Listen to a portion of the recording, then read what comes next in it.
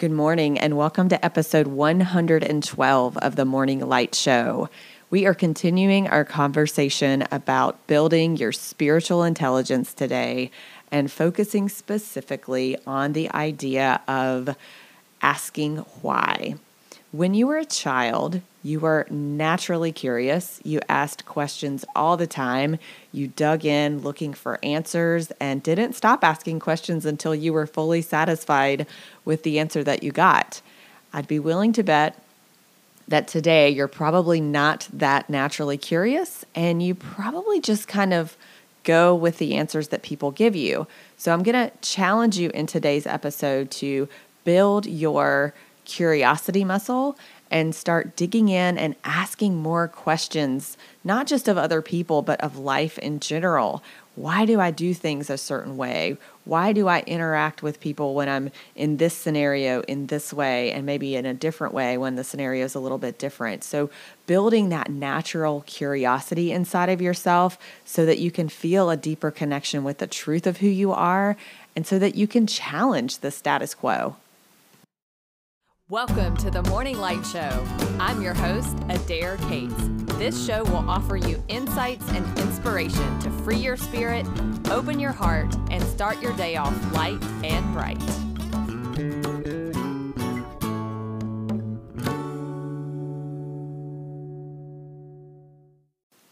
I'm going to admit that I actually have some conflicting thoughts and beliefs around asking why because of the different trainings that I've had.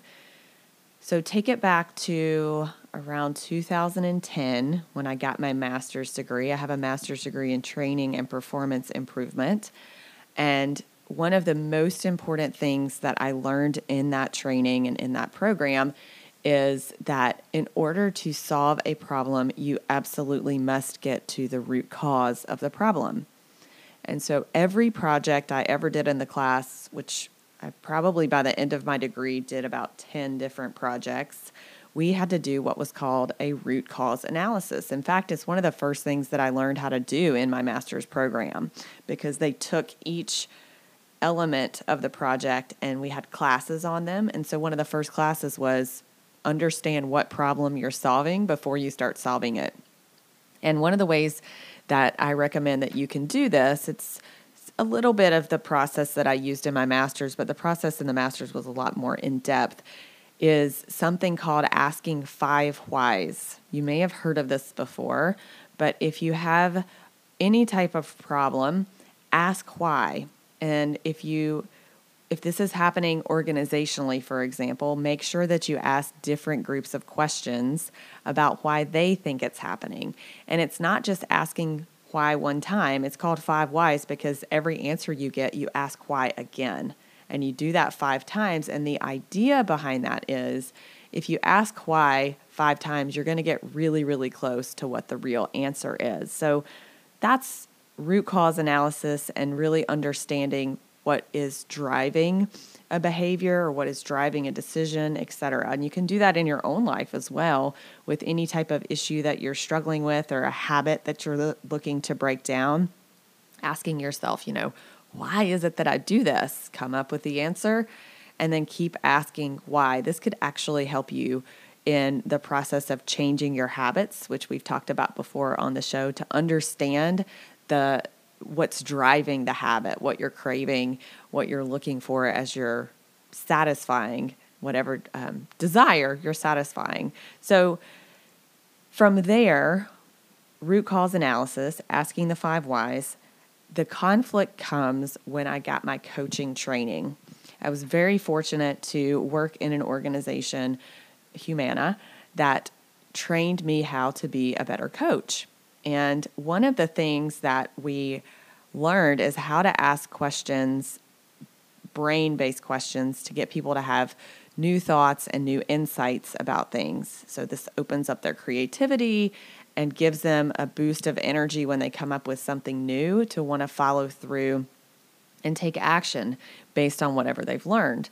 And we actually learned through that training not to ask why questions because they tend to trigger people in coaching conversations. And when you think about that in terms of, root cause analysis versus coaching, it's hard to really understand what's the best way to go about that. So I stopped asking clients why questions, and I would rephrase them and say, instead of why do you think that? What makes you think that? So just rephrasing it a little bit. So I don't know. I tell you that because I think sometimes we don't ask people why because we don't want to question the way that they do things. And we don't want them to go into that limbic system fight or flight mode, because when you ask a why question, sometimes people get really defensive because they're standing in their convictions. And if we take it back to the episode on field independence, we know that sometimes we need to stand in our convictions and we need to stand up for what we believe. And so it's hard to want to break people of that. But I encourage you to think about asking why, and it doesn't have to just be of other people. It can be of, situations. It can be, again, things that you do, starting to question why you do them the way that you do them. Because this natural curiosity that we were born with, it tends to go away as we go through school, and we see that actually the best way to make good grades and to get ahead is to stop asking questions and to just follow what the teacher tells us and to do our homework and to follow the rules and to sit in the rows and not disrupt. But as we all know now, especially with the world the way it is in terms of technology, the word disruption comes up a lot because we want to create disruption to the status quo. We're more hungry now for innovation than we ever have been before because we've seen so many amazing things happen in such a short amount of time with our technology that it's now a lot more accepted to be disruptive, which makes me curious, and I guess I'll know in a couple of years how they do in the school system now, if they encourage more disruption or not. When I was a college professor, I used to always say at the beginning of the semester that I liked the class clowns and I liked the disruptors. I liked the people who were pressing my buttons and questioning me because they kept me on my toes and they kept me getting better and coming up with new ways of keeping their attention in class and new ways of teaching things that I had never thought of before.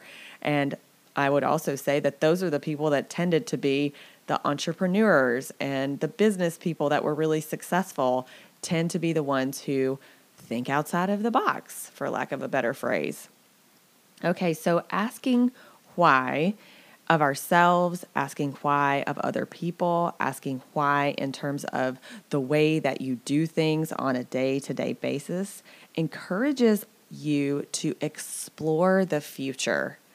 And if you can do that without allowing the present tense to take over you, it's like having an open brainstorming session when you say any ideas open here. We're just going to throw stuff out there and see what comes up. That's what this whole getting to the bottom of things and asking why encourages. It asks us to step outside and explore the future. And the ideas we come up with may or may not be disruptive. In fact, most of them are probably not going to be something that we can grab onto, but that's kind of the way it works. When we start to question things, we're going to come up with lots of ideas, but only a select number of those ideas are actually going to be things that are valid that we can move forward with. And so that in and of itself can be discouraging for you as you're thinking about asking why. You may have a conversation in your head that says, well, why would I do that? Because every time I come up with ideas when I ask deeper questions of myself and other people, I don't really get that many ideas that actually could pan out. They all seem too far off into the future. So that in and of itself can be something that you use to stop yourself from asking why. So a couple of things from the book Spiritual Capital, because that's what we're basing this conversation on. Why do people not ask questions? Well, a lot of times they don't ask questions because they're operating from fear. And they're afraid that if we come up with a new way of doing things that it could totally disrupt their world. And I think in terms of the workplace, how many things we're able to automate these days. And so some people may not want to question the way that they do their job because they're worried that a machine is going to take their place. So that's just one example of how fear can get in the way from us being naturally curious. The other thing that gets in the way of natural curiosity is this fear of the unknown and fear of uncertainty. Anytime we're asking why and coming up with new ideas, we're going into new territory. We're exploring new ways of being. We're exploring new ways of thinking. And that means we don't really know how things are going to turn out. And so we have to test the waters and we have to put ourselves out there and we have to see what happens. And we have to sometimes back ourselves into a corner and not know how the heck we're going to get ourselves out of the situation when we ask why. So if you're the type of person that just doesn't like change or doesn't like uncertainty, then you may not love asking the question why or digging in for deeper answers. However, I'm going to encourage you today and moving forward that you get a lot better at questioning things. Question yourself, question why you do things the way that you do them, and start to question other people, because I think it would be good, and I'm going to hold myself accountable to this in my own coaching practice, to ask more, why do you do things the way that you do things? And you can set up the question with a permission question of like, hey, do you mind if I just probe around and try and get to the bottom of maybe why you do that? And that makes it a lot gentler than just saying, why do you do that? So I encourage you to dig in a little bit, ask yourself why, ask other people why, and start to nurture your natural curiosity.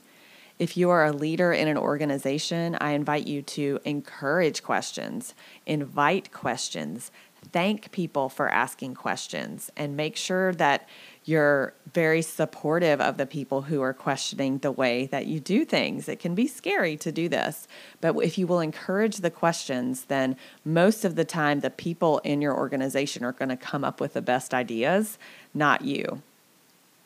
Another way to nurture this whole idea of curiosity and being more curious is to pay attention to surprising facts or anomalous details and just kind of scratch your head a little bit on those and think to yourself, I wonder what made this so.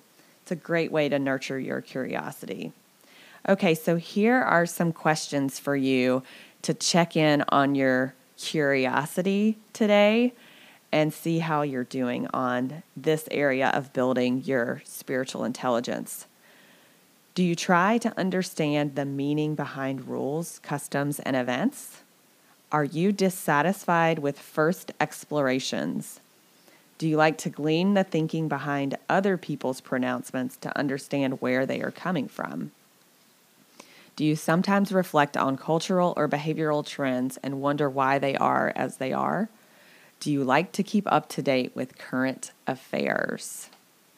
Okay, so go out into the world, start asking a whole lot more questions, ask your 5 whys of yourself and maybe even of other people as well to push the envelope and build your spiritual intelligence today and moving forward.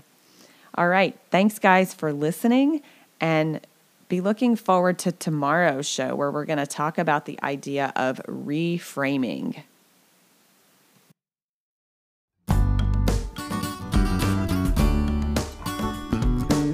That's a wrap for this episode of the Morning Light Show.